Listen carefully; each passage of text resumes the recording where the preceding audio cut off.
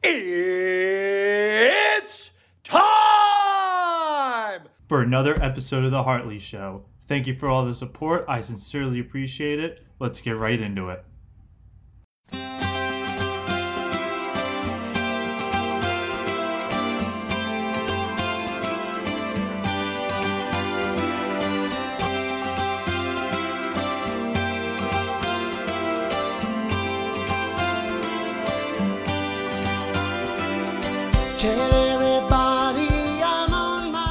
What's up? Welcome back to another episode of the Hartley Show. It's been a week, well, 2 weeks actually. My guest last week, who was supposed to be on, busy schedules, this and that. Life's been crazy recently, so yeah, it's just the way it rolls. No big deal. It is what it is. But I will let my guest introduce himself this week. I don't really know a lot about him. This is one of the few times where I have on a guest where, it's just kind of like someone who just wants to come on. But, I give those kind of people a lot of credit because it takes balls to just ask like someone you don't really know, just being like, hey, can I come on for a podcast episode? And obviously I have anybody on, considering 2 weeks ago I had someone who just literally talked about their sexual life for more than 2 hours. And, I was cool with it. I sat there. It was pretty funny. But yeah, I'll let him introduce himself. My name's Bryan. Originally from Bend. Now I live in Montana. Like basketball, music, anything else? I think we met through mutual, right? Like Patty? Yeah, so actually it's a pretty good transition to start because I feel like this just has to be brought up. So we're in a basketball league together from a mutual friend, Patrick McMahon. We're both students at the University of Oregon. You guys went to high school together. And me and Bryan had, I guess, an awkward encounter when, maybe not so awkward for you because I think you got the good luck at the draw in our fantasy basketball league when I ultimately ended up missing the playoffs because of, I'll still call it a fake tie that shouldn't have been one, but I mean, You'll take it any day of the week. Oh yeah. Go ahead. I was just gonna say it still just blows my mind today because I've played fantasy basketball for a long time and just fantasy sports in general, and it's rare that I ever end up in a tie, but it's even more rare that it screws me out of the playoffs as well.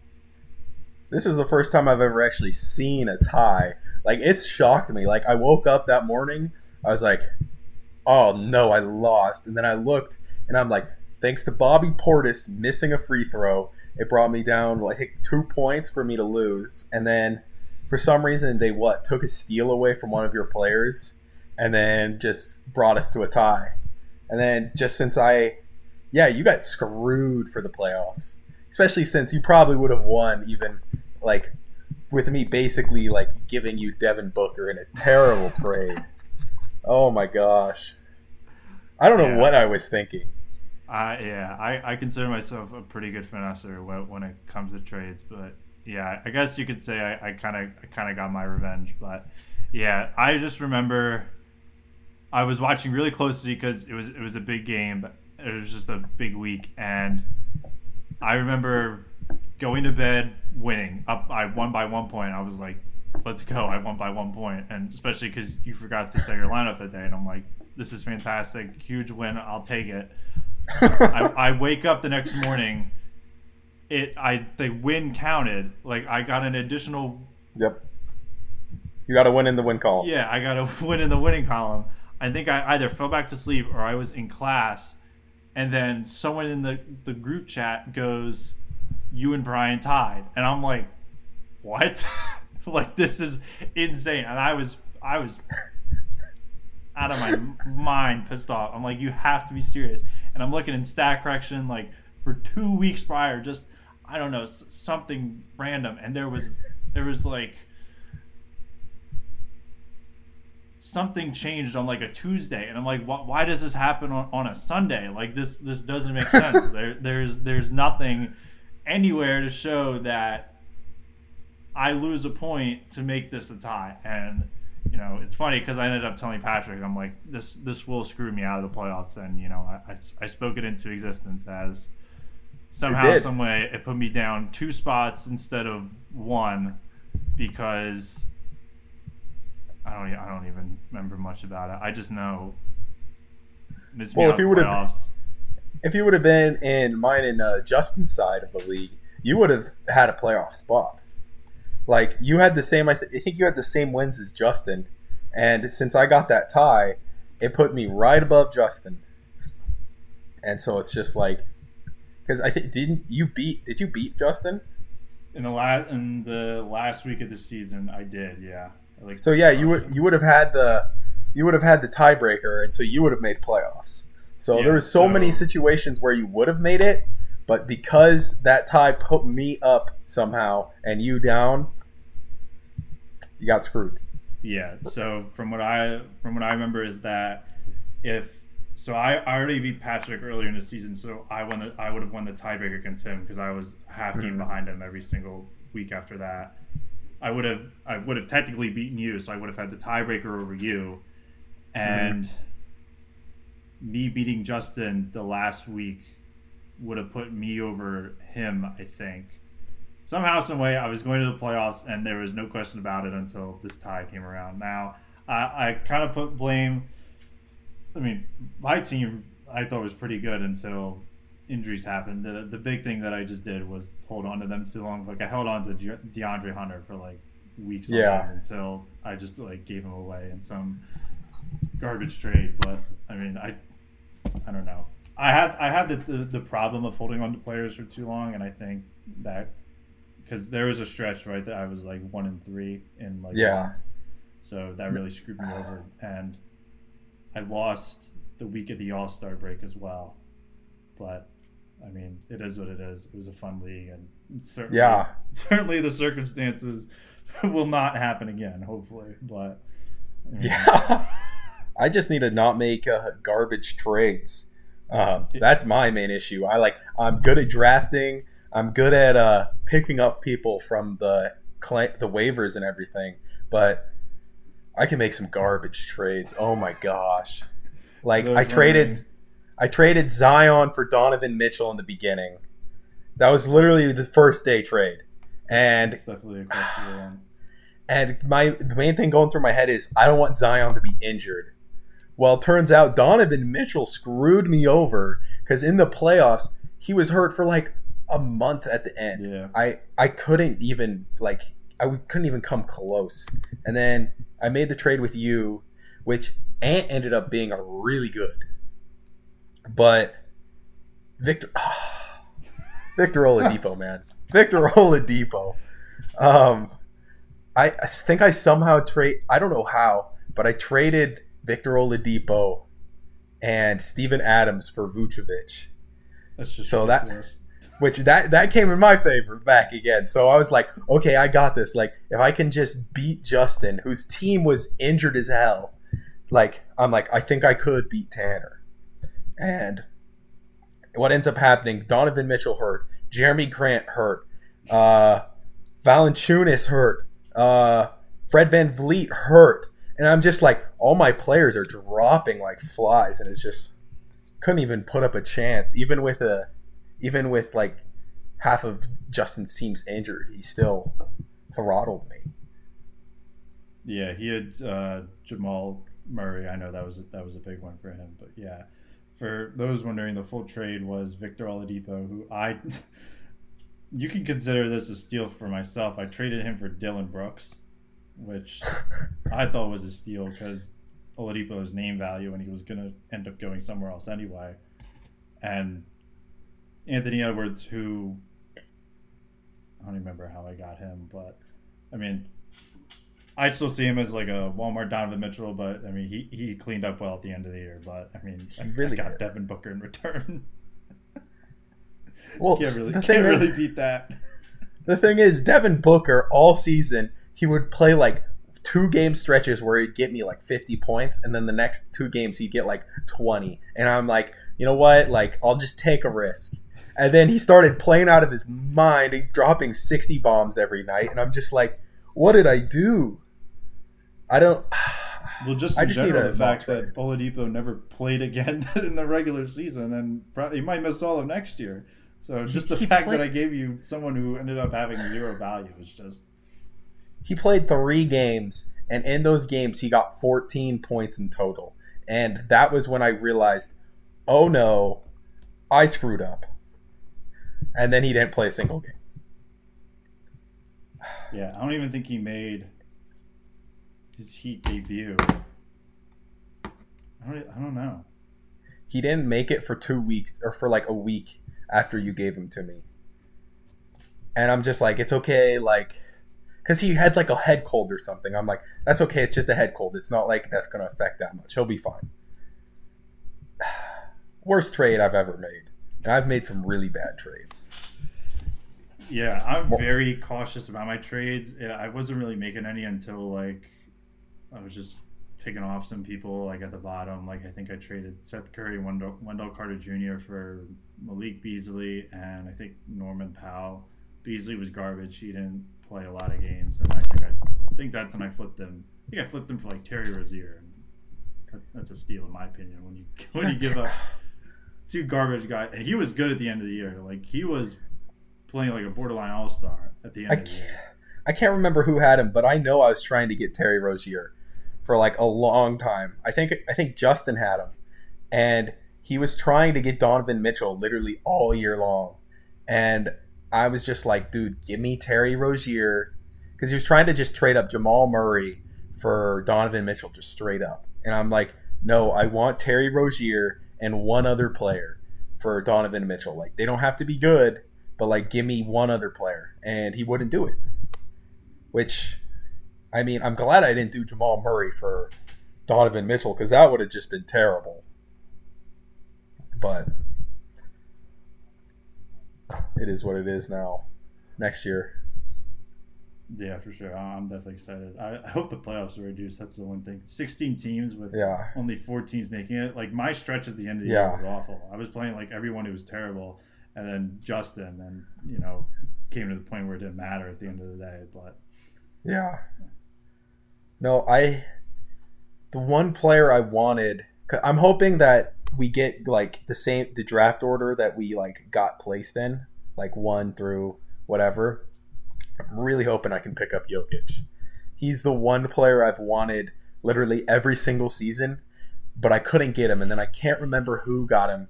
I think it was Sam. And I literally I tried to get in contact with him. I tried everything I could, but he wouldn't respond. And then he wouldn't accept or decline my trades. So I didn't know if he wasn't even looking at them. So I'm like, I just want Jokic. I don't care about anything else. I just want Jokic. I remember for like a solid like 2 weeks, I was trying to form like the best 2 white players in the league, and I already have Luka Doncic, and I did my best efforts to get Nikola Jokic, and I think I offered like Bam Adebayo and somebody else, and he did the same thing actually. He just didn't respond. I was very upset, but because I also wanted Luka. I don't know what those 2 players are probably 2 of my favorite players in the league, just because they're triple-double machines and they're just fun to watch. I don't know why, like, they play slow, but like it's nice, I guess. They don't just jack up shots like James Harden. Yeah, what's the word that I'm thinking of? They're like more like play by play kind of players, where like, I don't know, not only like the offense runs through them, but they're the ones in complete control, and they play like they're in complete control, sort of like they set the pace, they're making all the plays, and you know, they're in the driver's seat. I guess that's what I'm trying to say. Yeah, that makes sense. Yeah, I think I get what you're saying. Yeah. I did have one question though, because there was at one point in that group chat where a bunch of photos were spammed, and Patrick sent one video. You were in an overtime video. Yes, I was in an overtime video. Can we get a backstory for that? Yeah. So senior year, this point I had decided, okay, I'm just gonna go to college just for school. Like, I could have probably gone somewhere and played, but I figured, well, basketball's not. It's not going to take me to the NBA, right? Like, why break down my body, and I'll just go for school. And then I got a call, and they're like, from my old AAU team, they're like, hey, we need a big guy to play. Can you come play with us for like the spring and summer? And I'm like, okay, it'll be fun. So, played the spring. I think that clip was I think it was like almost that summer, like at the end of spring, because I remember kids at school just being like, "You're famous," and so I remember that guy, the guy who got dunked on, made a terrible pass and got it stolen, and he's getting back as I think his name is Josh Hart. He's just going, and you see him just like take that stutter step, and I'm trailing, just thinking, well, maybe if he misses, I'll get the rebound. And I just see him take that stutter step. I'm like, my guy's about to just get yammed on. And he goes up there. I'm like, don't jump. He goes up there, just slaps him in the face. And I'm just like, gets just absolutely his soul snatched. And I was just in shock. Like, I think you saw my face in that video. Because there was a camera dude right there, and he just like, because I was right there, and I look up, and I'm just like, I look to the camera, and the dude just pans right to me, and I just go, just like astonished. And then that was right where it just cut right there. And like, it was funny because that video went on Overtime. That dunk itself went on SportsCenter.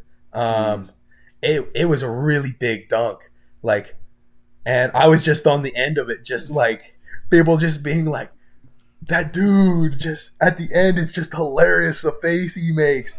Like, there was some like mean comments though. Like, some dude just like captioned just like, that guy at the end, I'm only here because for extracurriculars for my college or something like that. And I'm just like, oh my gosh. Like, these guys are brutal on Twitter, man.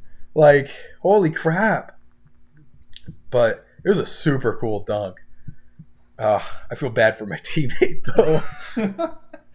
Yeah, that's something. When they were explaining it, I was like, there's different possibilities. Well, there's two like main possibilities. You were either the one dunking on someone or getting dunked on. And I didn't think when Patrick actually sent the video that you were the one just standing there just going, oh my God. And I'm like, that's hilarious. I'm surprised I didn't. I mean, I've seen like a shit ton of videos on the internet, but I don't think I've seen that one beforehand. But it's insane. Yeah. It was on SportsCenter. How did it feel? How did it feel to be famous for, I guess, a good month as, you know, the man on the side? It felt like pretty cool. Like I said, I walked into school and everyone's just like, Bryan, you're famous, or everyone calls me Big Country because that was my nickname. But they just go, you're famous, and I was like, because I woke up that morning not having no clue. Like, I had no clue it was posted anywhere, and walked to school and everyone's talking about it. I'm just like, what do you mean? They just show me the clip. I'm like, I didn't realize I even made that face. Like, it was pretty dope. Like, I wish I was the one dunking on someone, but like, oh, of course. Like, I feel like anyone thinks that though, but yeah, for sure. So I guess it's a good transition to NBA basketball when the playoffs are happening. Do you have a favorite team that's either in or not in the playoffs? I'm a Jazz fan. Oh, I've here then. Yeah, it really is. It's been great. I've been kind of shocked to see that like, because they haven't made that many team like player changes since last year. So I think the main thing that has been keeping them on top is that Mike Conley isn't playing like a garbage player this year, because they traded for him, and like you know Logan Evans from our fantasy team, and me and him are both Jazz fans, and we're just like, dude, this is going to be awesome. Mike Conley is going to be great on our team. Like, it's going to be great. Mike Conley, like, the only time he did anything good was last year in the playoffs when he got a triple-double, like, for 2 games in a row. And actually, that might have been 2 years ago. Damn. But, like, he hasn't done anything good until this season. And it's like, it's good to see the trade actually, like, paying off, I guess. But other than that, I mean, love to watch Jokic, but only reason I really like the Nuggets is because Jamal Murray and Jokic duo. Yeah, I remember. So who was the starting point guard before Conley? Was it? Did Emmanuel Mudiay come from? No, it was Ricky Rubio, I think. Wow, I didn't remember that because I knew you guys drafted Exum and he was garbage. But yeah, so it was Exum, Ricky Rubio, and then they would have Donovan Mitchell play point guard. And they would always do a lot better when Mitchell was playing point guard. But, yeah, other than that, like, Exum was pretty garbage. Like, I'm glad they finally got rid of him. Like, holy crap, they've been saving their sweet time getting rid of him. And then Rubio had, like, a few good games in the playoffs one year. But other than that, it's like, it's kind of bad. Yeah, for sure. I remember the trade itself was like, I don't want to say it was like a steal because the contract was so big, and like that was the biggest thing probably out of like the whole thing. When like I remember comments seeing like, oh, the Jazz just traded for an average point guard worth $40 million, and I'm like, well, yeah, you know, that's not entirely wrong, but it's definitely a position they needed. What'd you guys give up? Yeah. Probably a first round pick. I remember Grayson Allen. Yeah, it was Grayson Allen. Is that it? A first round pick. I'll look this up. I want to say that Dante Exum was shipped somewhere else for it. I can't exactly remember, but I do know it was. I'm pretty sure it was a first round pick in Grayson Allen for like 90%. Grayson Allen 100%, obviously. He's been doing actually really good. Yeah. Like here, I have it up actually. Jay Crowder, Kyle Korver. I didn't even know they played for Utah. And then 2 first Jay round Crowder picks. played for him. And then, trying to figure out who this pick turned into because one of them was that year. Yeah, I totally forgot. 2019 draft. Yeah, Jay Crowder literally played, I think, 2 years for the Jazz. Maybe it was 1. But all I remember is thinking, take Jay Crowder out of the game. He's garbage. Because he just wouldn't do anything. You guys actually gave up the pick for Darius Baisley that I guess somehow went from Memphis to the Thunder. Oh, okay. Huh. Weird. Interesting. Yeah. What did you think of game 1 for Mitchell not playing, but, you know, still not being able to pull it out? He was. I actually wasn't able to watch all of it, but I saw clips and highlights. And I woke up this morning and I just. Because last I heard, Donovan Mitchell was playing. So I think he was a late scratch. But for Mitchell not playing, I don't think it's a bad performance. Like, losing by 3 isn't ideal, of course.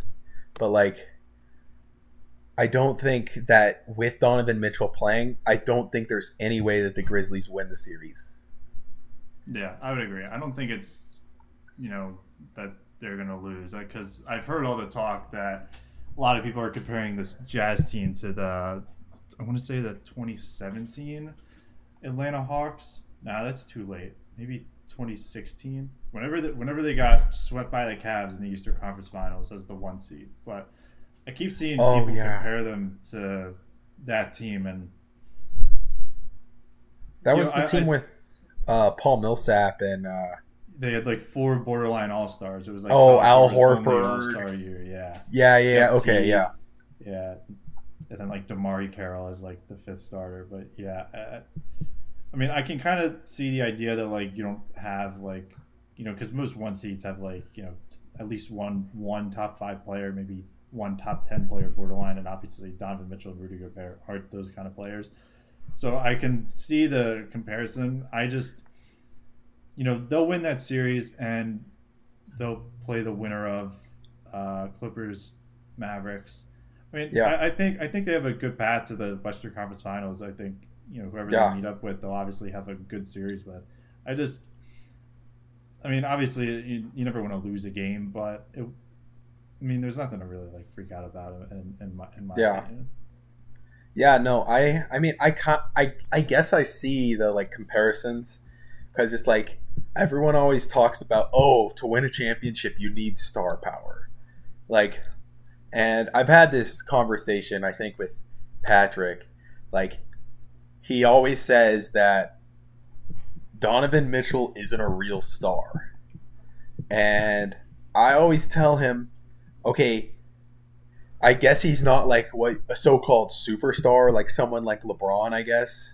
But like, I think he's definitely a star. Like he has the tools and capabilities to be that star that can carry that team in like the desperate moments.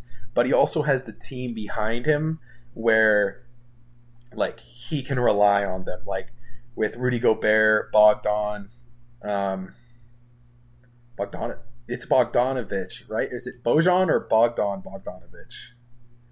The names are so familiar. I think it's One of them's on the Hawks and one of them's on the Jazz. One of the two has Jordan Clarkson off the bench. There's just so many good. I think Derek Favors.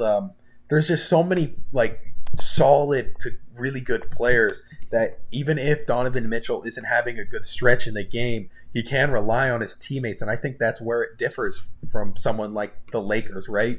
Like without AD, LeBron can't do it. Like I honestly like whatever. Like the Lakers are good just because of LeBron, but like if one of those two isn't playing, that team is not winning. There's no way. Like I don't know. I guess I'd prefer to see like a team that has really good chemistry than a team with superpower. It's like go back to what the 2014 Spurs. I don't think they had a superstar, right? 2014 Spurs. I think it was the 2014. It was the Spurs that beat LeBron when he was with the Heat. I think it was Tony Parker, Ginobili. Yes, they did win the finals Kawhi. in 5 games against Miami. Looking at Yeah. the roster. I mean, you can make the argument that they didn't really have like a legitimate star because no one averaged over 17 points per game, but they did have 6 scores in double figures, including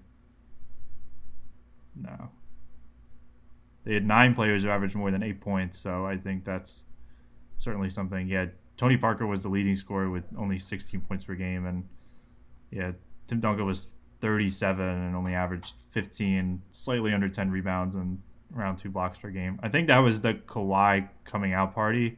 Yeah, When I think it was. Really, yeah, that was his first Finals MVP, I think.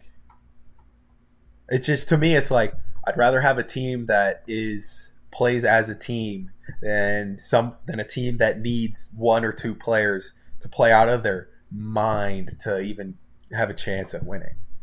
Yeah, and I think that's what the Jazz is. Yeah, I think I would still roll with the argument that I think you do need star power to win, just because it's been a long time since we've seen it not happen. I mean, like Kawhi Leonard in his first year with the Raptors just pulled off an insane run, and I witnessed it firsthand as a Sixers fan of how much he literally carried the team on the back. I mean, Kyle Lowry, who was arguably the second best player on that team, would just play awful sometimes. Like, yeah, that is very true. And they would still pull out, 5-point wins because Kawhi as a closer is just insane. I mean, he's, one of the best isolation players in the league, along with, James Harden and Kevin Durant, all those guys. He's right up there. And I think that's one of the big reasons why they won. I'd say on top of the Warriors' injuries as well. But I mean, they were in it. I think they even won game one, if I'm remembering correctly. That's The Raptors. It's definitely something I should double check. I think they did. The game was at least close. I remember that. As soon as I saw KD get hurt, I'm like, the game, it's over. Like the Raptors are gonna roll. Injuries like that are insanely disgusting because like you could see like his whole calf just like yeah, it just you could see it just shockwave up his calf. Oh my gosh. Trying to double check. I shockingly have never had any super devastating injuries in my life. I've never even broken a bone actually. Oh really? I've broke my thumb right before playoffs. One of my teammates broke it in warm-ups before a game. My sophomore year in high school. The seniors were pretty pissed because my mom made me get a cast on it because she's like, it's your thumb. Like, it's not like it's your pinky. Like, if it was your pinky, oh well, you can just tape it to your other fingers. Like, it's your thumb. You need to take care of it. So, and then tend to roll my ankles, but other than that, like, not very injury prone, I guess. Yeah, I've only ever had like serious ankle issues just by rolling all the time. But yeah, the Raptors did win game one. They won by 9, and then Golden State won the next one, and then they only won one other game. They actually lost by 1. The Raptors did in game 5, but that was pretty much after they went down. They put off a game, and Jesus, Kawhi in this series averaged 28 points, nearly 10 rebounds, 2 steals, and a block. Damn. Didn't really shoot that well, but I mean, like, it's the kind of players you need, and the kind of player you need at the very least. And I think it's certainly, I think that's something Donovan Mitchell can be, as a volume scorer. Yeah. I just don't, I haven't seen it, so I can't say that that's what he's going to be. But yeah, I mean, even if he doesn't, I think he has a really good surrounding cast around him, and especially like you could put Jordan Clarkson in the closing lineup, and he'll get you a couple buckets. Mike Conley as well, Joe Ingles. I mean, they have it all. Rudy Gobert's a really good defensive anchor, even if I'm not a big fan of him myself. Oh, you don't like the Eiffel Tower? No. What, is there a reason for it, or? Well, I could say there's a lot of different reasons. So when the Sixers played Utah and Ben Simmons dropped 42, that was one big reason. Because I mean, as Rudy Gobert, you have one job against a player who can't shoot and just guard the paint. That's true. Yeah. And he just couldn't do it, I guess. Yeah. The COVID thing, obviously, just Oh yeah, that was really unfortunate that he did that. Yeah. He shouldn't have been joking around about it, but oh gosh.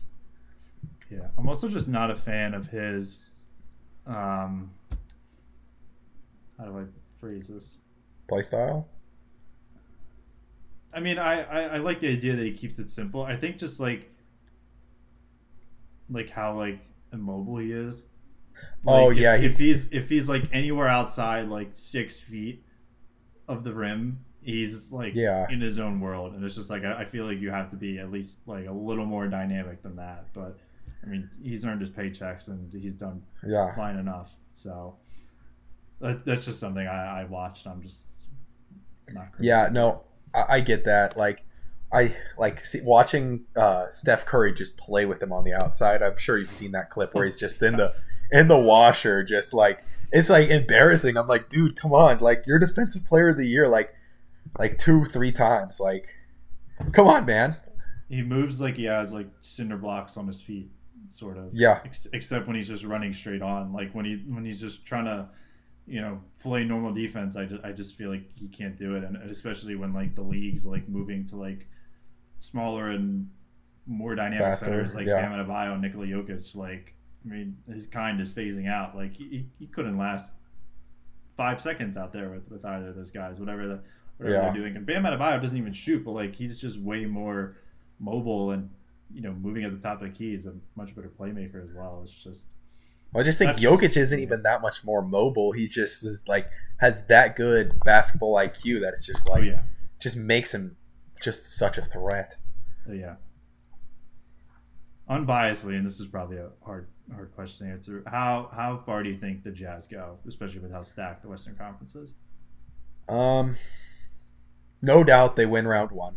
Yeah. I think it will be a good series with the Clippers. If the Clippers win, of course, I could see them falling to the Mavs if Luka pulls off some of that magic that I think he's capable of. But I think if it's the Mavs, I think the Jazz win. If it's the Clippers, I think it's a good series. But I think they might... it's hard to say. I don't really think they match up super well with the Clippers. I think it's 60-40 that the Jazz win. And I think at least and then I think it just depends on who they meet in the Western Conference Finals. Like, I'm really hoping that the Suns just beat the Lakers right now. I think that'd just be great to watch. I'm just trying to think who else they can meet. Who's the last series? Nuggets and Blazers. That'll face the winner of Lakers and the Suns, right? Suns, yes. I think there's no way that the Nuggets lose to the Blazers. Like, being from Oregon, I love to root for the Blazers, but like, it's the same thing every year. Just make it to the playoffs. Dame does some Dame stuff, but never can make it that far. So I think Nuggets win. I think if they're playing the Nuggets, they win and make it to the finals. If they're playing the Suns, they lose. I think DeAndre Ayton matches up with Rudy Gobert pretty well. Booker and Mitchell line up really well. But I think CP3 is what pushes the Suns over the Jazz. 100%. Yeah. And like, even, last year with the roster that Chris Paul took to the playoffs, and he's playing with a roster 10 times better now, and we're already seeing it. I don't even think, well, that might be a stretch. I was never, once when LeBron and Anthony Davis went down, it was hard to tell who they were going to play, but I didn't think they'd be going to even the conference finals. Maybe, they might, just depending on their seeding, but it's the regular season is huge for its own reason, no matter how much you try and suppress it by resting players so much. We saw it with the Clippers last year. They didn't make it to the conference finals, and everyone thought probably by All-Star break they were the team to win it all. I was one of those people, and it just didn't happen. And that's also another reason why I don't buy into the Brooklyn Nets, because they get even more 7 games. Let's just play the conspiracy side a little bit. Let's say Brooklyn wins it all. Do you know how much ratings are going to crash, because the narrative will be you only need 7 games that your star players need to play together in order to win a championship? And every team's going to start copying their movement, and I can honestly say there's one team I hate with my entire heart, and that is the Nets. Oh my God, do I hate the Nets. They have my least favorite player in the league with James Harden. They have the player I used to love, but now really don't like, in Kyrie Irving. And then Kevin Durant, I used to really hate Kevin Durant, but after watching him play, I have to give him some respect. So I can't say I hate him. But that team, it just frustrates me so much. Watching them have the D'Lo, Jared Allen team, and then just like being like, oh, we're just gonna give these guys up, and then just pick up these 3 guys who are hopefully just gonna carry us to a championship. And I just hate it so much. I don't know. I'm sure you've heard some of this stuff about how much I hate James Harden, but I actually haven't. So if you'd like to share. I really hate James Harden. It's mainly because of the way he plays. I have said to Patty so many times that I would take Gordon Hayward over James Harden any day of the week. I know that sounds crazy, and everyone always laughs at me, but for me, Gordon Hayward is a good role player. He's a leader. Oh, he not even just a role player. Like, he came back out as a good player this year. Like, after Celtics, like that was sad to watch Celtics, like, with his injury and everything. Yeah. Like, I really like Gordon Hayward. When he played for the Jazz. That was when I really started getting into NBA basketball, and I kind of attached to Gordon Hayward mainly. But he's a leader. He's a good player. He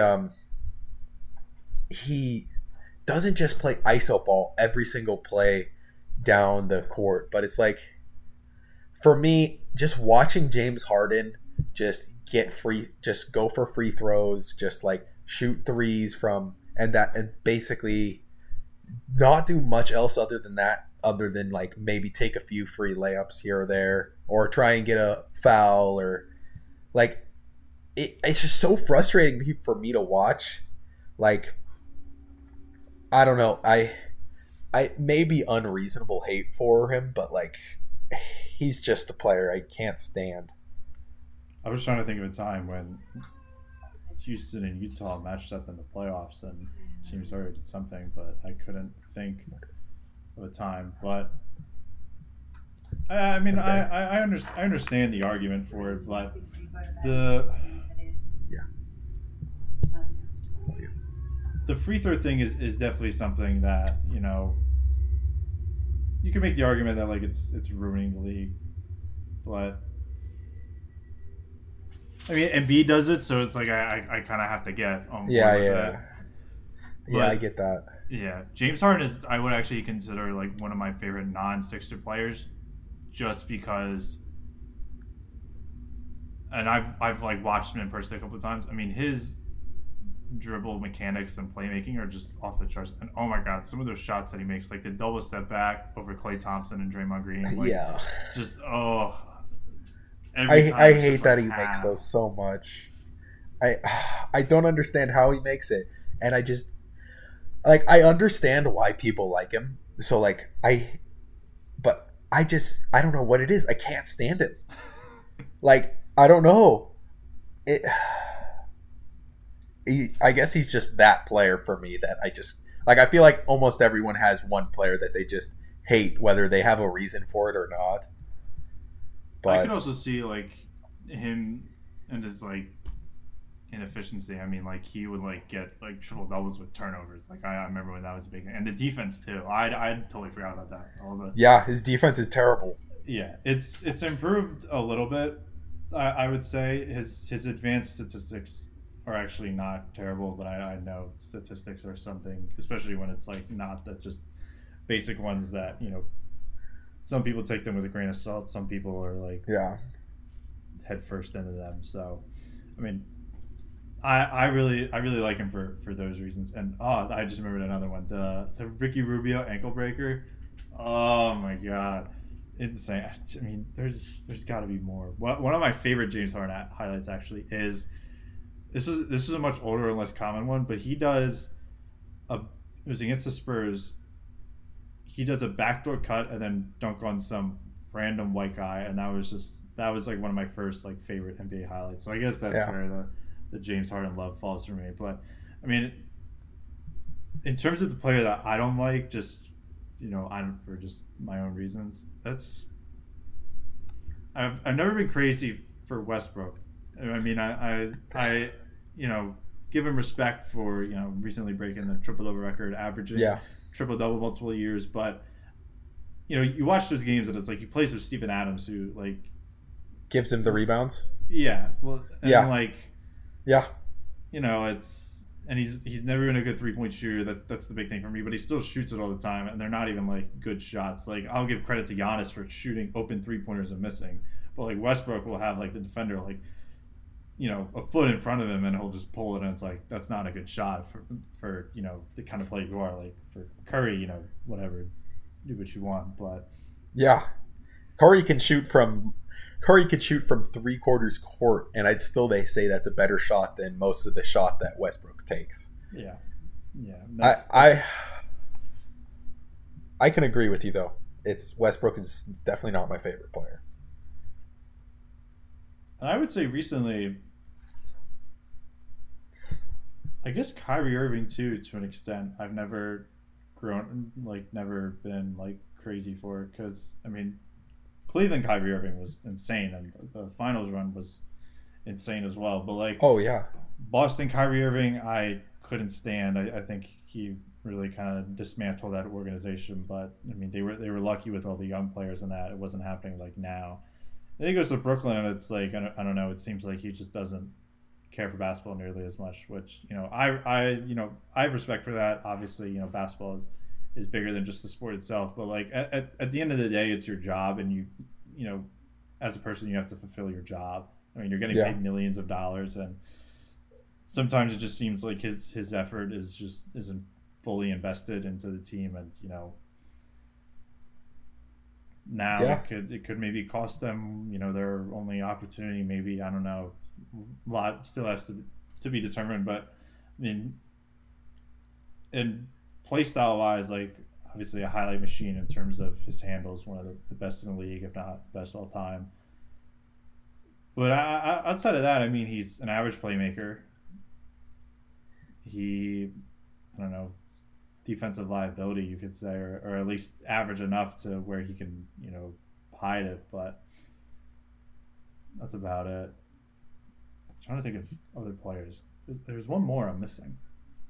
No, I totally agree on the Kyrie. I used to really like Kyrie in Cleveland. And then as soon as he got to the Celtics and basically was just destroying the chemistry, I was just like, I just lost all my respect for him. And then he said stuff about thinking flat Earth was real. And I'm like, weird. I was like, okay, man, like, you can say what you want, but like, everyone on the world knows that you're wrong. But yeah, that's definitely weird. I can't think of Kevin Durant to the Warriors, I'm sure everyone hated him for that. And I was certainly big on that too. I still think his rings are worth no more than cardboard, and his only. Yeah. Everyone else was there because they were already there, but it was him choosing to go there was, I think, just fabrication to make people shut up about him getting a ring. But people still won't shut up. It was so soft. Yeah, such a soft move. He had Russell Westbrook, who like we said, it's not my favorite player, but like he's still a good player. Like they were one win away from going to the finals. Yeah.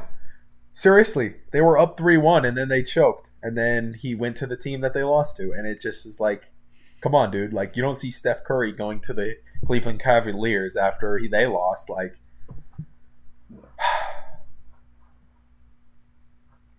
still can't think of the player. Kyle Lowry, I've never really liked, other than just the fact that he went to Villanova, which is college not far from where I'm from, but yeah. He doesn't really stand out in ways like other point guards do. No, he's kind of like basic, I guess. Yeah, I liked him better when it was him and DeMar. Yeah. Yeah. I still can't think of the player. I recently have lost a lot of respect for LeBron. That's fair. I used to really like LeBron. Like, Justin used to just talk hella trash on LeBron, and I'd be like, "Hey, man, like, LeBron's really good. Like I have a lot of respect for him. Like, he plays really hard and like all this stuff. Like, and this was like when I was getting into the league, like, and like watching it like back, like I think one of the first playoffs I like legitimately just was like really into was when he came from the 3-1 deficit, like, and I was just like, wow, this is crazy. He's so good. And then just like even it was last night, right, where he just flops like that, like. What, Chris Paul isn't like dude, you're friends with Chris Paul. He's not gonna do that to you. Like, and then he started a fight, and Harrell got ejected, and I was like, dude, like, and what was it the other night? He got poked in the eye, and he was laying there for like 30 seconds, and it's like even Kevin Durant got like basically just like, I don't know if you saw it, I can't remember whether he went up for a dunk or he was trying to block a dunk or something, and he just like landed really weird, and like Kevin Durant just got right back up. And it's like LeBron gets poked in the eye and is laying there for like however like 30-40 seconds, and then I don't know, man. It's just so frustrating to watch him over these past like year or two. Yeah. So what's most funny is that I consider myself a multi-sports fan, so when they interact with each other, it's interesting. So have you seen the photo? So there was an MLB player on the Mets recently who took a 94-mile-an-hour pitch to the face. I saw that. Yeah. Yes. And a lot of MLB meme accounts were clowning LeBron because, so I guess someone had the time on their hands to time how long, his name is Kevin Pillar, was on the ground for, and time how long LeBron was on the ground for after getting smacked in the face by Draymond Green. And I assume it's accurate because I'll just take their word on it. Kevin Pillar, after taking a 94-mile-an-hour pitch to the face, was on the ground for 36 seconds. LeBron, after getting poked in the eye, was on the ground for 80 seconds. Oh my gosh. So for me, that sums it up, like my decreased love for LeBron, just because it just seems like it's becoming more of like a nightly basis to where he's just overreacting about an injury or overreacting about a call, and it's interesting for these players because I've never once seen them, and even with the challenge you can do once per game, I still like, what is complaining like really like get you? Like nowhere. Like I've never seen, maybe once, like I can think of a call, but like when a player disagrees with the call and they go screaming at the ref, like it only gets them a tech or it gets them nothing. Yeah. And LeBron's always doing it. I don't see like a lot of other players, especially star players, do it nearly as much as him, especially for the kind of calls too. It's like, come on. I didn't even. It was that long, 80 seconds. I guess I gave him too much credit. Yeah. Holy crap, man! Like, that is excessive. Like, have you ever been poked in the eye while you're playing?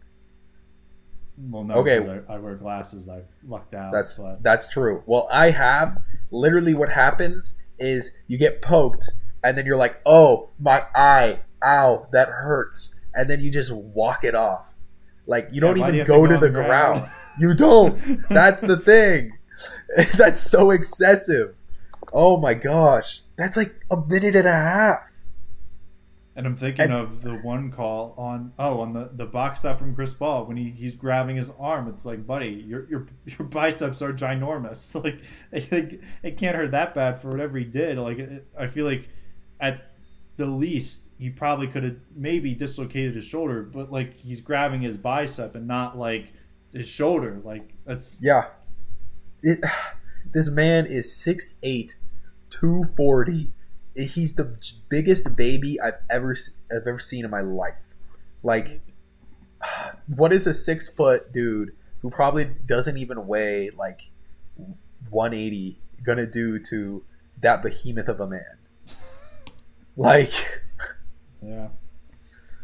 it's he's slowly starting to climb the list for me in terms of players that I'm not really a fan of. Now, like, I'll give him all the respect in the world for everything he's achieved in life, but it's just one of those things that, and he's not the only one doing it. I mean, there are plenty of players, but I just feel like on top of him having, one of the biggest platforms in all of basketball and just, you know, how he is, it's slowly starting to climb for me. But I've also never been the fan of Al Horford was the one player I'm thinking of. Even when he came to Philly, I liked him in Atlanta, but he goes to Boston, and I mean maybe this is just Sixers bias because for like 2 years in a row he just shut down Embiid in the playoffs, and then he comes to Philadelphia, and I was never crazy for the signing. I thought it was questionable making a stretch 5 become a stretch 4, and needing to shoot the ball at a much higher clip. I just didn't think at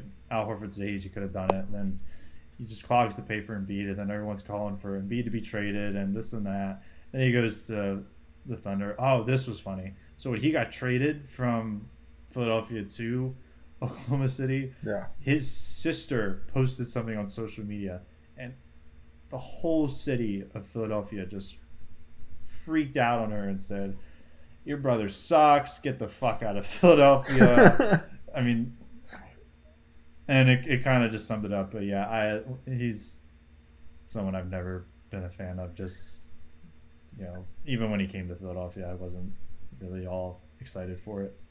I just haven't watched him enough. Like, he's just like, in my mind, he's just like not to get significant enough to be like, oh, Al Horford, he's a player. Like I think whenever I think of the Sixers back then, I would always be like Joel, Simmons, and Tobias Harris. Like, other Jimmy than Butler that, for like, half a year. Yeah, Jimmy Butler for a little bit, and then JJ Redick, I think. Yeah, and other than that, good. I don't think I could have named a single player. Well, Robert Covington, I think. But other than that, like, no way. Like, I don't watch Sixers that much, like, but I know like most teams at least starting 5, I guess. Yeah. But Al Horford, I just completely forget about because I don't know, he doesn't really do much for me. Yeah. Yeah, he's not relevant enough anymore for me to, bash him all the time, but I'm just never been really crazy for him. And that's, I think, all the players that, I really just not a fan of. I'm not really a fan of Giannis either, almost kind of for the same reason. I mean, he does kind of like complain a little too often, and I guess I have to give him credit for actually willing to shoot the ball, because Ben Simmons on my own team doesn't even do it at all. But I feel like he's kind of just plateaued, and even yesterday in the Miami game, I mean, he was just missing free throws left and right, and that's something that drives me nuts. Oh, as a player, if you're getting paid millions of dollars, you should be able to make a free throw. Like, seriously? Come on, man. Like, even in college, it's like you see players missing. It's like you're getting paid scholarship money to go and miss free throws. Like, you shouldn't be missing free throws. I don't know. But I can agree with you on Giannis. I really like Giannis. Or I like Giannis. Shouldn't say really like. Mainly just because of his, like, brute physicality. Like, I like seeing a player that's willing to just go in there and just I like how he just, like, takes 2 steps, just slams it down. But, like, his shooting is very bad. But I mean, he's working on it, so I'll give him respect. If he can hit a 3, though, if he's like starts to be able to like hit around league average in 3s, like, he could be scary. Well, yeah. It's the same with Ben Simmons, and just as scary. And I at this point, like, I used to wish like he'd make like 1 a game. Now I just want him to shoot it. Like, that's how low my expectations are for him, and he can't even meet that. It's like year after year he's just doing something different to just lower the bar for himself. But didn't he finally make one this year? It's like he makes like maybe 3 every year. What really drives me nuts is when, so this happened going right into the bubble. Yeah. He was in some gym and he posted a video on social media and he's like, makes like, you know, a gym range 3 and he's like, just wait until the bubble. And it's like, you know, as a fan, I'm like, okay, maybe this is it. I mean, like, you know, we're the 6th seed. It's been a crappy year, but something's got to improve. Yeah. First game, the scrimmage. They played scrimmages. First game goes 1 for 2 from 3, and I'm like, I'm ecstatic because you know, not only did he make the 3, but he shot more than one. Because this is how it always goes with him. He'll shoot 1, and if he misses, never again. I just don't get it. Like, why? Like you have to keep shooting, and then, you know, those 8 games roll around, playoffs roll around, and I don't think he made another one since then. Now this year, it's even more weird because at the end of games when they just have to chuck up shots, I think he made like 2. Well, he has 5 in total NBA threes in his career. I just looked that up because I was curious. He has 5. That's awful. I don't understand him. No, I don't think anybody does. I mean, you saw that Embiid almost nailed that full quarter, right? That, oh my god! After the prayer to win the game, the Phoenix game, yes. Oh yeah. My god, I think that was actually one of the games where Simmons just pulled a heave and made it. But oh my god, that was because I watched that game live because it was against Phoenix, so you know, important game, and oh my god, that was insane because I think literally like. He was inches away from going in. Well, yeah, I mean, like if the ball didn't hit the rim so hard, it probably would have went in. Yeah. and just the way he did it, I mean, catches one hand, turns. Oh my god, and Simmons just won't even shoot it inside after. I mean, Embiid is like, I mean, this is really embarrassing. I think. This season especially,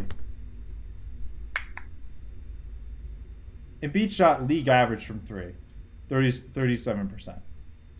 Okay. Wait, 37? Yeah. Okay. Which is pretty good, especially years prior. I mean, he shot 36% his rookie year, but then 30, and then 33%. Like, that's your center. That's just above 1 every 3 attempts. Like, that's not bad. Yeah, and that's your center doing that, and your point guard won't shoot it. He just doesn't see the writing on the wall to realize that, like, because I would have, like, me going into the playoffs this year, like, there are obviously X factors, and I think he's the biggest X factor, and not even just shooting, it's just him being aggressive and. That's it. I think the Sixers can honestly win this year as long as he's just aggressive and playing like the third best scorer on this team. Because sometimes he's just out of the mix entirely. Like, I mean, even in the Washington game, I mean, he didn't really do a whole lot. He had like 15 rebounds and 15 assists. Like, that's cool and all, but like, he scored like 9 points and was like 0-6 from the free throw line. Like that's just something you can't have at all. Yeah. But he just doesn't. He's just blind to the writing on the wall. It just doesn't make a whole lot of sense for me. Like, I mean, if he at least shot the 3, like, you could go 0 for 5 every game. I'm sure people would actually play up. I'd be so much more confident in this team winning the whole thing because he is a completely different player just when he forces the defender to come and play defense on him. Like, that's all that he has to do, and he just doesn't do it. Brooklyn series, prime example a couple of years ago. Jared Dudley is like at the semicircle in the paint, and Ben Simmons is standing there looking to pass it to somebody. It just blows my mind, like how he just doesn't see it. Yeah, I don't understand Ben Simmons. Like, I don't watch that many games of the Sixers, but when I do, it's just disappointing to watch Ben Simmons most of the time. Yeah, I've lost hope, and I mean, out of high school, people were saying he's the next LeBron James. Yeah, I believed it. Like, you know, in college, like, well, he went to LSU, so like it was his college stats were hard to judge him, but well, that's where Shaq went. yeah, but I think like Ben Simmons' second best player was like, I don't even remember his name. I don't think he was a league player at all. Yeah. So, and then, like, I think his assist numbers were super low and stuff like that. But I mean, like, LeBron James, like when you're drawing comparisons to LeBron James, you're excited as fuck, and I was ecstatic. I mean, he's just rounding out like Rajon Rondo with size. That's a great comparison. Tall Rajon Rondo. Like essentially, and you know, a much better defender, I'd say. I mean, Rondo was really good, like in his Celtic days. I think. Yeah, he was definitely all defensive team at one point, but I mean, but Ben Simmons can just guard every position. That's where I think he brings in consistent value. That's nice. But sure. Yeah, Rondo led the league in steals in 2010 when he was around an All-Star. Now he doesn't do it at all. He averages like less than one a game, but fine. Yeah, 4-time all-defensive team. Yeah, like I just feel like that's what he's rounding out to be. It's not really something that I'm special excited for, and not someone who I want to pay $37 million a year to be. But I don't know. It's something else. So you got Jokic for your, or not Jokic, JoJo as your MVP. I feel like I have to say yes. I mean, if you were unbiased, which one you picking? I feel like I have to say Jokic. I mean, it's number of games played is obviously huge. Well, I don't even know, because they lose Jamal Murray, and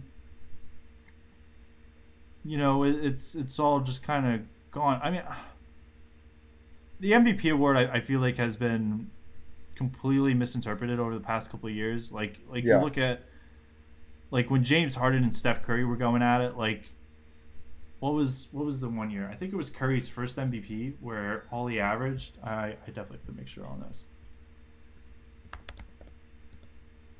His numbers compared to Harden were like not anything crazy. I want to say 2014 was his first MVP. I think you're right. I wish they broke it down by years on Basketball Reference. But I mean, that's the first year he was an All-Star. So I feel like if you're not an All-Star winning MVP, then that just doesn't make any sense. So yeah, Curry in that one year averaged 24 points, 4 rebounds, 8 assists, and 1.6 steals per game. 42% from 3, and 88% for the free throw line, and 47% for the field. James Harden that same year,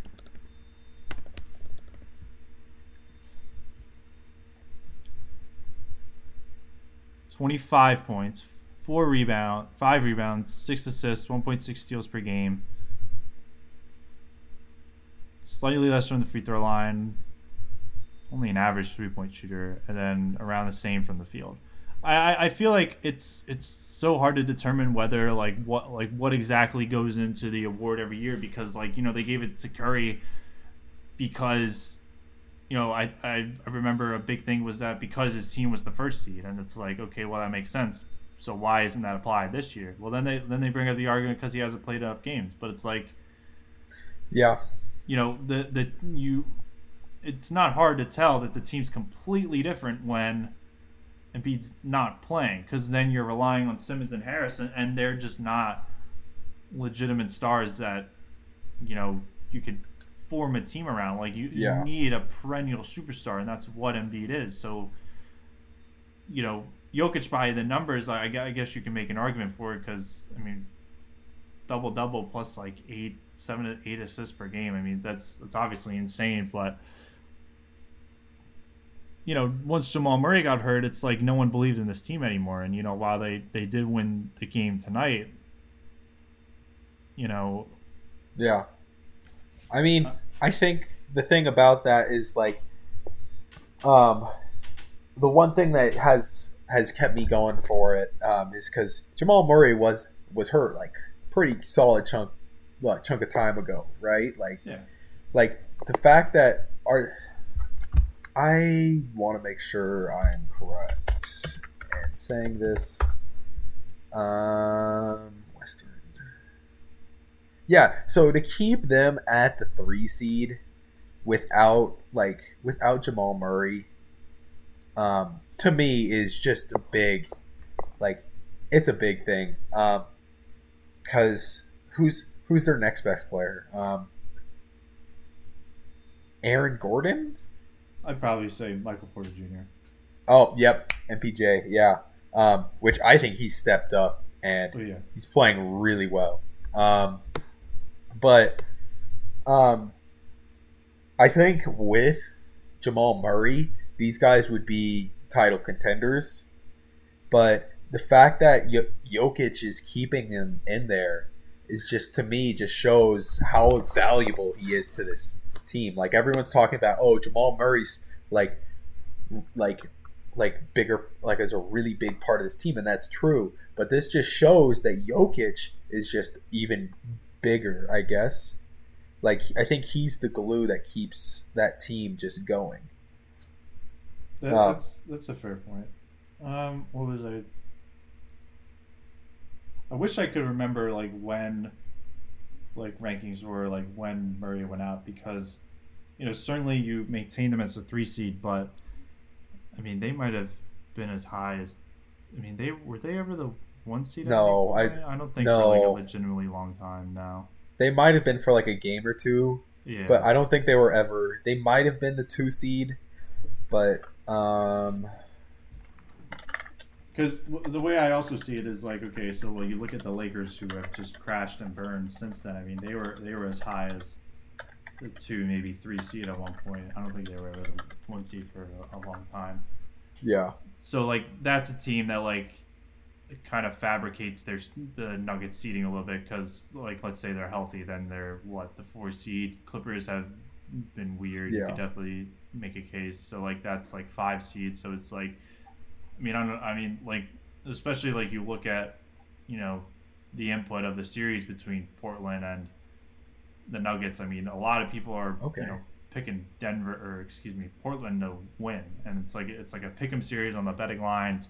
Yeah. And I know that's not a legitimate impact in terms of who wins MVP, but I felt like when Jamal Murray tore his ACL, despite how good Jokic has been, just all of the energy was just sucked out in terms of their championship hopes. So when the Nuggets I just found an article about when he got hurt. It says right here that they were the number 4 seed. So they actually went up to 3 seed. Well, I guess that's a good point, but I would also, which isn't that big of a deal, but but I would also say the Lakers were probably the 3 seed, and then look at what happened to them. The Lakers were the 5 seed at that point. Is it listed on that website? Yeah, it said they were one. It said they were 1 game below or 1 game above the Lakers. I think. Let me check again. Well, my argument's totally wrong.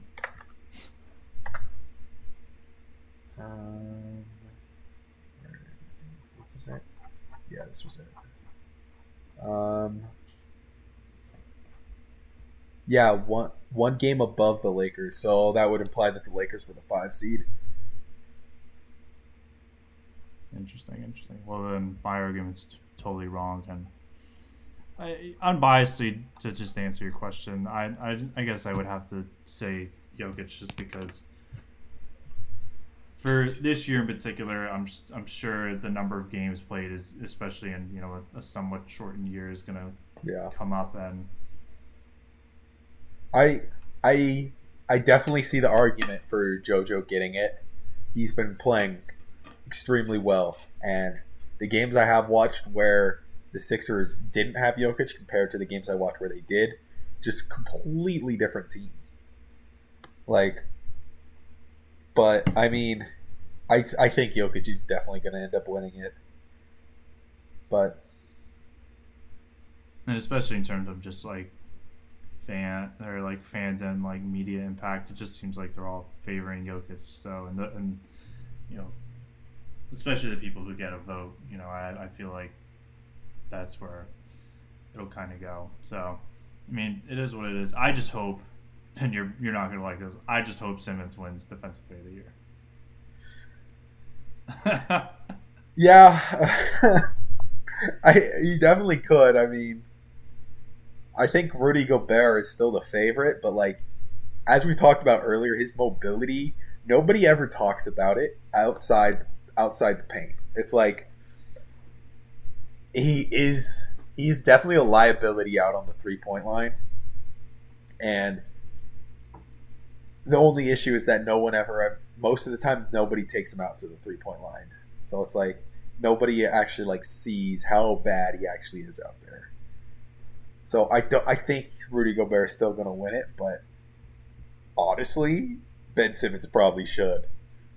I hope he does, because his versatility at 1 through 5 is just insane. I'm actually trying to pull up the leaders in blocks, because I know they counted Turner for number 1. I just want to see where. I mean, this is interesting. So Gobert, I'm looking at leaders for on Basketball Reference, and Gobert is actually number 1 in defensive win shares by a pretty significant margin. And Julius Randle is number 2. Ben Simmons is 9. That's interesting. Rudy Gobert is number 1 in defensive rating by a decent amount. Embiid's actually 3 on this list. Let's see what else. I think that is one thing Embiid has over Jokic. He is not a defender. But would this be his 3rd win in a row for Depoy if he wins it? For Gobert? Yeah. No, it's not. No, right? I don't know. When did he win them? I'll look it up. I know he's won 2. Back-to-back Defensive Player of the Year. 2018 and 2019. Oh, yeah. Wasn't 20 Giannis? Yeah, last year was Giannis. Because he took home. Yeah. That's right, yeah. So Gobert actually leads the league in total blocks and number 2 with blocks per game. Dang, really? And Simmons, on the other hand, let me make sure, doesn't even lead his own team in steals, actually. It's Matisse Thybulle, who I think should be on an all-defensive team. Maybe even, you could probably make the argument for first team. I think he's severely underrated in terms of his defensive ability, and it's only being shown more. I mean, I think his impact, especially if it's likely Brooklyn, assuming they beat Milwaukee, which is a tall task after what they just did to the Heat. I mean, his impact is going to be huge in terms of having to at least do his best to contain either Kyrie Irving or James Harden, whichever one he guards. But, I mean, I think realistically he should be a second team all defender, but I don't know. He definitely deserves more recognition. And I think the only reason why he doesn't is because of the fact that he sucks offensively, which I'll admit firsthand he's not good at all. Yeah. I don't even think he's an above average 3-point shooter, and that's literally all he does. Yeah. Oh, Yeah. jeez. Far from that. 30% from three. Dang. That's terrible. Are you a big football fan at all? Can't say I am. I'm a soccer player, which is surprising because I'm like 6'5", like 230, 240. They always wanted me to play football, but no, soccer is where it's at. I don't know how much soccer you watch, but It's probably one not sport much. that I know very little about. I do know about um, when I was following the Super League that they made. I actually thought it was pretty Yeah, interesting because I tried to compare it to or like college football, and like all the best teams, majority SEC teams, making super packed and including some yeah, other schools maybe from the Pac-12 and this and that. But like the that was JBL.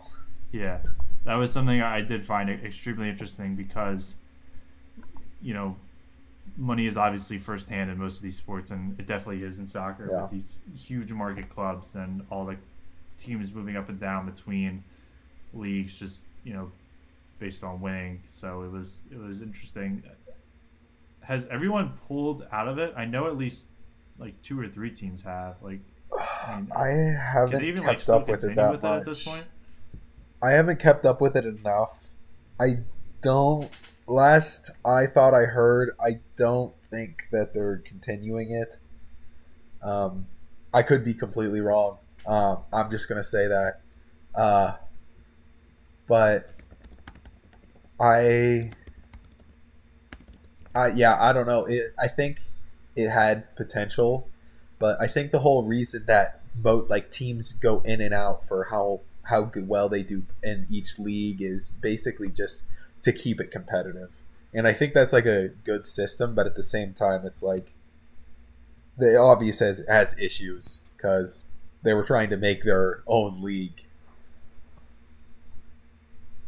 But I don't watch soccer that much. Um, Basketball is the main sport I watch. Like baseball, I find it extremely hard to watch on television. I like it's just for me. Like I've been to an Angels game with some buddies, and that was a really fun, like great experience. But watching it on TV, I just can't do it. Yeah, I only watch. I mean, I'm more invested into the Phillies this year than normal years, just because they're trying to improve and they haven't Yeah, really. I mean, there's always something disappointing about that team every single year, but yeah, yeah, I don't go to Phillies games too often, but I definitely see the difference in terms of actually being there rather than just watching on TV. yeah. But yeah, MLB is definitely interesting this year. They six pitchers have thrown no hitters already, and it's not even June. Wow, The record in a full season is eight. So they'll have the entire summer for two people just to throw no hitters. Yeah, it's insane. that's actually crazy. Yeah, and it's also pitchers that like you wouldn't really expect. Like trying to think of like the most notable pitcher who's thrown a no hitter this year.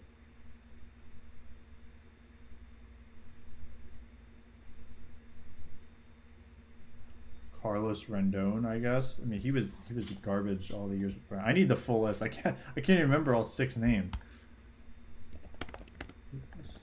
I can almost guarantee you I'm gonna have no clue who any of those names are.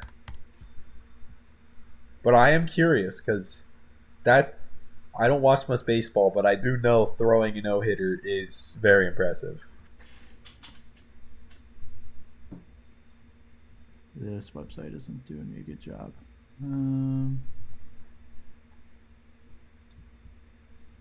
Yeah, I mean, there's some pitcher in Detroit named Spencer Turnbull. That's definitely someone. Corey Kluber, maybe he was a former All Star. Yeah, I'd say Corey Kluber is the most notable pitcher who's thrown a no hitter this year. Huh. I actually feel like I might have heard that name before. He was really good in Cleveland a couple years ago, but now he plays for the Yankees, where he's kind of on his last leg. But I mean, it's kind of being disproven with his no hitter. But yeah, usually in like years prior, like Justin Verlander, who's won Cy Young multiple times in a row, has thrown no hitters. But this year, it's just all these random guys just doing it. So I would not be surprised that record is broken. Yeah. No, how long is the MLB season? 162 games usually. Okay. Last year they only played 60 because COVID stuff. Around. Yeah. Usually ends mid-September, and that's when the playoffs start. Yeah, like that's a lot of games. Yeah, I like it for it's so obviously big fantasy baseball guy. Yeah. 60 games was way too short because, well, it kind of had its pros and cons. So prospects are being called up like crazy in the 60-game shortened season because you have to develop them, and in the shortened season you really had nothing to lose almost. I mean, certainly every game like is worth like more, but I guess teams didn't really feel that, and they were just calling up their top prospects left and right way before many thought they would. I think this might have been the first time. No, definitely not the first time ever. But usually it's like 2 to 3 years before you're called up. Yeah. Someone on the Red Sox who was a first-round pick in 2020 played in that shortened season, which is unheard of. I mean, there's people like Bryce Harper who did it, but like, Bryce Harper's Bryce Harper. Yeah. MVP, I do know Bryce Harper. Yeah. But the negative side of that is that, so for fantasy but specifically, there'd be certain pitchers, because it's only 60 games, that would get hot early on, and then you're already halfway through the year. Yeah. So it wasn't hard to maintain that at all. So going into this year, you're seeing a lot of these same pitchers like not really keep up with it. I mean, some are, and that's good because that means they're legitimately good. But like, you're seeing other pitchers who just aren't doing the same thing. Like Max Fried, who Atlanta Braves, probably someone you don't know. He was looking like an ace towards the end of last year, and this year he had like 4 starts, 7 ERA, ended up on the disabled list, and I think now he's improving a little bit, but it's like, the shortened season was like really like, you kind of had to take it with a grain of salt with certain things, and the same is happening with like these same young prospects who get called up, super early, and they're in their first full season and they aren't able to keep up with it. It's definitely interesting, but for me as someone who follows it every year, it's really hard to tell. Like, there was like an extra layer in terms of, I have to consider how seriously I should take this player just based on a shortened season rather than just what they're doing in the minor leagues or what they're doing a full season beforehand. It's sort of almost like a summer league. That's kind of what it felt like. Yeah. No, that makes sense. It just, like, I feel like even in fantasy, it'd be like hard to, like, if they're just calling up new people all the time, it's just like, it'd be hard to like make a good solid lineup that actually like is consistent. I don't know if that's true or not, but usually, I mean, it depends on the team. I mean, some playoff teams were still calling up prospects, but usually it's the teams that are less good who have better prospects because they're drafting higher picks more often. Yeah, that makes sense. So it was hard to tell, but I mean, like, literally, I remember like maybe like 3 times a week some prospect was getting called up, and that's just unheard of, especially over a 162 game season, where usually it's once a week tops, maybe a little more often depending on if a team starts really good and then they kind of fall off. That's usually where it happens, or there's a lot of stuff to take account of. But it was just 2020 MLB season was very odd. That's how I feel. Yeah. So what's your major in college? And actually, where do you even go? I don't even think I know that. I go to Montana Tech. It's in Butte, Montana. It used to be the richest place in America. Um, Now it's kind of let's just call it a shithole, I guess. Other than the college, um, hasn't really the town hasn't really ever since then when it was at its peak, it hasn't gotten any better. So it's just kind of just stayed the same, or like maybe got a little worse. Um, but the college itself is super nice. It's Montana Tech. I'm studying mechanical engineering over there right Oh, now. wow. Yeah, it's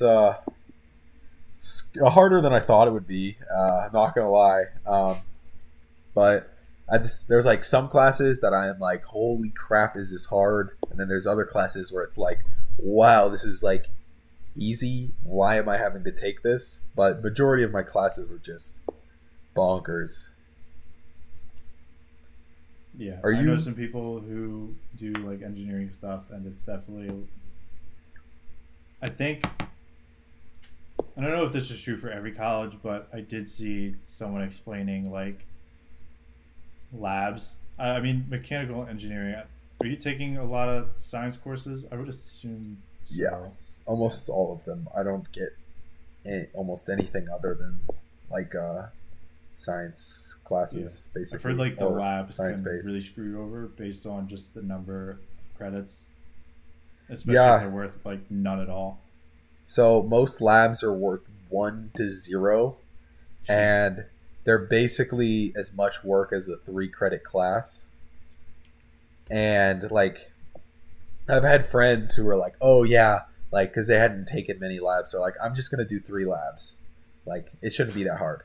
Legit, I didn't see them for 2 months because of all the work they had to do because of the lab work. Just every like, because most of the time it's like when you have 3 labs, it's like 3 different days that Hmm. you're gonna have a lab, and um, each lab requires a pre lab work during the lab, and then post lab. And you turn in the pre lab before lab. You do the lab work in the lab, and then you use that lab work to like do the post lab, and then the post lab you turn in next class. So you're turning in 2 different things per each session you have. So when you're taking 3, that's about 9 different things you have to do for just 3 classes. It's just so much work for almost no credit. Yeah, that's the big thing. I also was reading that, and I don't know. This can't be true at every school. That sometimes Yeah. your lab teacher is different from the professor you have for the actual class itself. Yeah. So I had it for chemistry like that. Um, Basically, my chemistry teacher taught chemistry lecture, and then since I'm mechanical engineering, chem. I had to do Chem 1 and Chem 2, and then I also had to do the lab Chem 1 lab and Chem 2 lab. The lab teachers was a different teacher than both Chem 1 and Chem 2. And the thing is that it's like this for I think like other labs too. Um, Not all labs, but some of them. I had a different lecture period.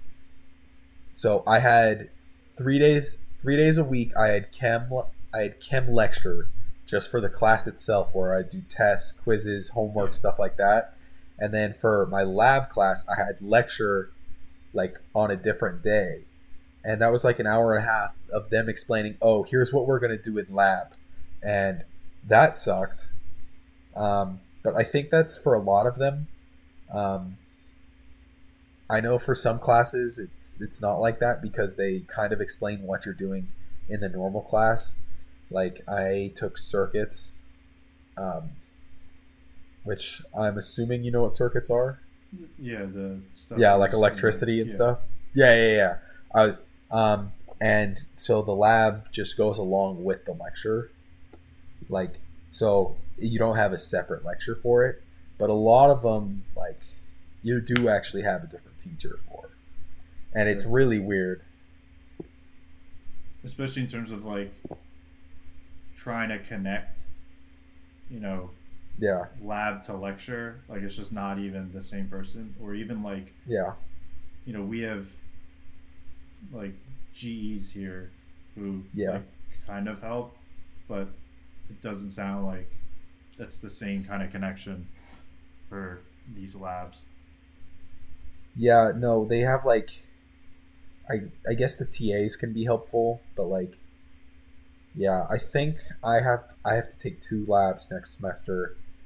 One for circuits because I couldn't get into the circuits lab last semester, and then I know my physics lab is going to have a different teacher than who I'm learning it from the lecture. Yeah, that's so it's not going to be fun, but I hope it's going to be doable.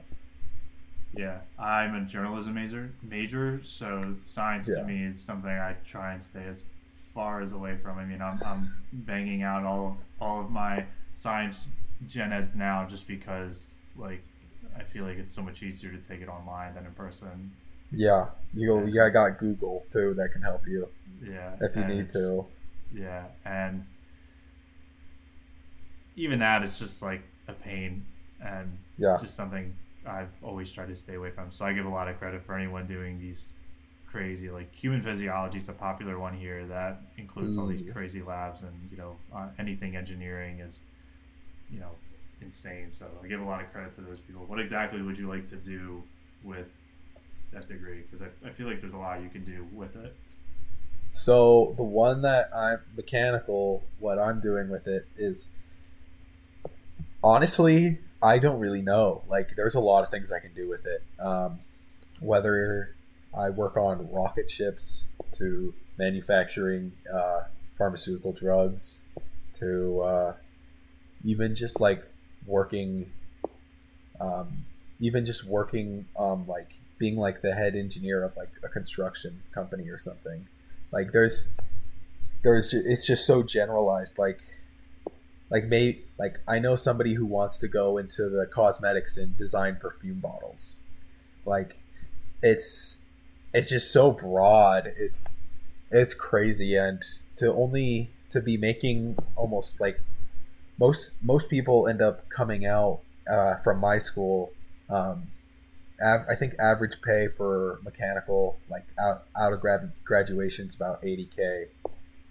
So it's definitely very lucrative, but there's definitely been times when I'm like, what am I doing to myself? Like, this is terrible.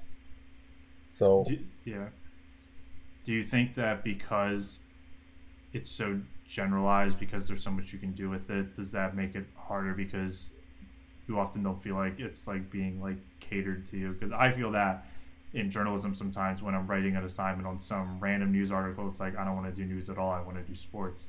And there are some classes where, like, if I have to write a general essay about something, I can curve it to what I want, but sometimes you can't, and the prompts are strict and you have to write it about this. So, like, do you feel that in some classes? Yeah. Like, one of my biggest, like, things that sometimes makes me want to switch is, at this point in my classes, it's like I don't feel like I've learned anything that I can use in the real world. And it's like, it just doesn't feel like I'm connecting with it right now. And it's made me doubt myself, like, a lot. But, like, it is frustrating because what I'm doing, and I've heard from almost everyone at the school, they always say, oh, mechanical is the hardest at the school because you literally have to be so generalized in everything that you have to know everything about any little field, right? So it's like one of the specialized things is petroleum engineering out at my school, which is like tech is like one of 2 or 3 places in the US that offers it. And petroleum engineers, basically they just work with oil. And while they make like I know a bunch of petroleum engineers, and they're in their specialized classes and they're learning about what they're doing, like already, like how what they're like, how the oil that they're working with is gonna like how the physics works of it and stuff like that. And it's like they're basically learning about their job right now. But like the downside to doing something like that would be basically they get paid like even out of college, they're getting paid like 130 grand a year.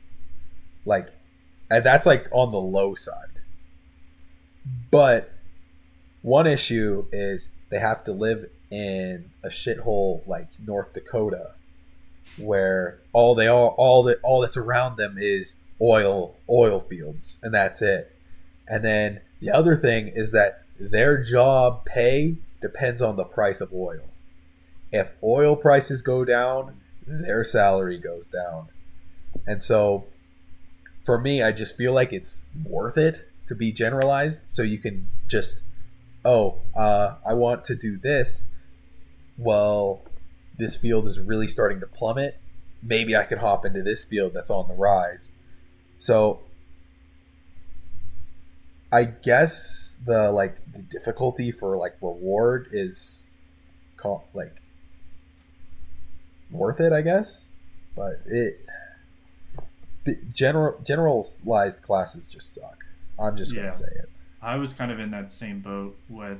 So I eventually wanted to be a sports management major because I really wanted to, work for a sports team. And over time, after talking to people who are in sports management, it more just felt like, I might as well just be better off like getting a business degree because of how flexible you could be with it. Like petroleum engineering sounds like, you graduate and it's like, well, what if I don't want to work with oil anymore? Like I'm just sick and tired of oil. And it's like, you can't just apply to some other engineering related job because, they'll look and see your degree and it says petroleum engineering and not, something more general. So that's, when I considered, just being a business major, and then that eventually changed to being a journalism major. But, I can kind of see the benefits in terms of, while my degree name might be so general, like I can still already be predetermined of what I want to do. That's a much smaller field, right, when I get out of college. So it's nice to kind of have that flexibility because I think the statistic was that I think only 20% of sports management majors are still in their field like 5 years after they graduate. Dang. Yeah. So that really like opened my eyes to being like, well, those odds are kind of stacked against me, and that could change any day. Like I obviously can't predict the future. Yeah. Might be so into it now, but only 5 years, like that's not a long time. So yeah, I'm really happy where I am, but I'm glad that I've talked to a lot of people to help me also make my own decisions because. If I didn't have that, I'd probably be a sports management major at Temple University right now. Yeah, no, it's. I guess it's nice to be generalized because my whole thing is like, well, I'm not entirely sure what I want to do. Like, so this just gives me options, I guess, and that's nice. But yeah, definitely having options is nice because I'm a huge sports fan right now, but I'm also a huge music fan. If I want to do music journalism or whatever, could hop right into that any day I want, and I still feel pretty equipped to be able to do that. So, yeah. Is music journalism like big? Like I don't think I've ever like read an article about a piece of music. I'm not gonna lie. So I know like in terms of there's I guess and it's just as dynamic as almost sports. It's just not as big because like you can be someone who reports a new album from this artist coming out or this artist coming out in a week or two, and that's certainly something you could probably make a living off of just doing that.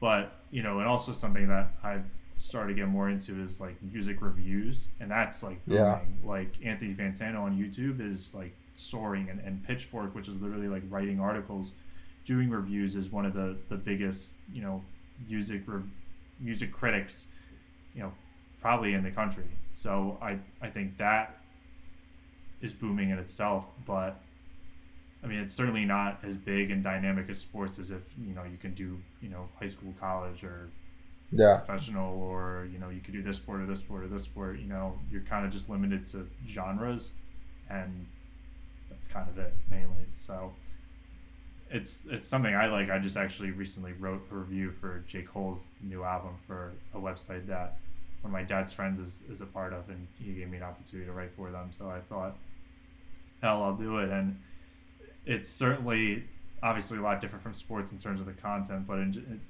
terms of what you like have to report to make it readable for the viewer is extremely interesting, and obviously much different than sports, because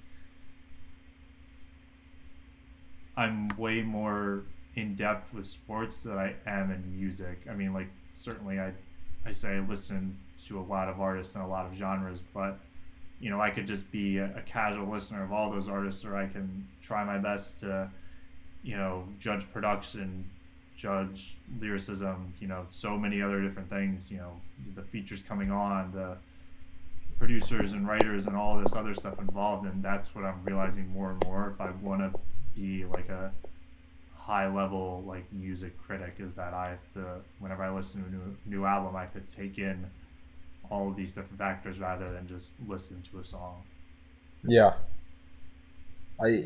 That sounds pretty intense. I don't think I can do it, considering I enjoy Young Gravy, but yeah, that was something definitely brought up, and you know, I brought it up beforehand if you want to make your intro song be Young Gravy. But yeah, I can say I've never listened, but I think based off of Patrick's reaction from when he listened, I think I'm gonna stay away. But you know, that's the one nice thing about music, is that it's, you know, completely subjective, and you know, you can listen to whatever the hell you want to listen to. It's very true. Like, I could be like, I don't know. For me, music is like, I know Patrick's really into Kanye West. Personally, I really do not like Kanye's West music. I was thinking about going back, giving it another shot, but like, something about it just like irks me. I don't know what it is. Like, but to me, it just shows like everyone's got their own thing. So like, can't really be like, oh, your music taste is garbage because you like one person and not one person. It's like, everyone's entitled to their own opinion. Yeah, and you know, I used to be, especially growing up, I used to listen to all these weird artists, like especially like what was on radio at the time. That was the big thing that I spent a lot of time listening to. So you know, I've done a full 180 in terms of what I listen to. I'm huge like alternative rap, like Kanye West, Tyler the Creator, Kid Cudi, people like that, Mac Miller. So, but I mean, like I said, it's completely subjective, and I think that's one of the nice things about music, because comparing it to sports, it's always about like, there's never like good evidence to back up your take in music that this album is better than this album. I mean, certainly there are obviously, you know, certain things that are like clear. Like I'd say 99% of people agree that, you know, Kanye West is better than someone like DaBaby. But like, in terms of like talking about like who's better between like Kanye West and Drake, like there's no definitive argument that one's better than the other that can't be agreed upon by everybody. So it's nice that, you know, there's something like music to where there's kind of that space to where like certainly people can chirp back and forth all day long, but it's like it's always going to be, you know, a question up in the air even after they stop making music, because, you know, that's the beauty of what music is and what the music community is as well. Yeah. So we're running about an hour 48. It's about the average episode length. Any other final questions? Could be literally anything. No, I mean, I can't think of anything off the top of my head. Cool. Yeah, it was a great episode. Pleasure having you on again. That's all for this week's episode of the Hartley Show. I again appreciate every single one of you people who make it this far into the episode. An hour 50, committing your time to listening to my voice. I don't even know if I could do that myself. So it's cool that I get an average about 20 listens. Awesome to see. See you all next week.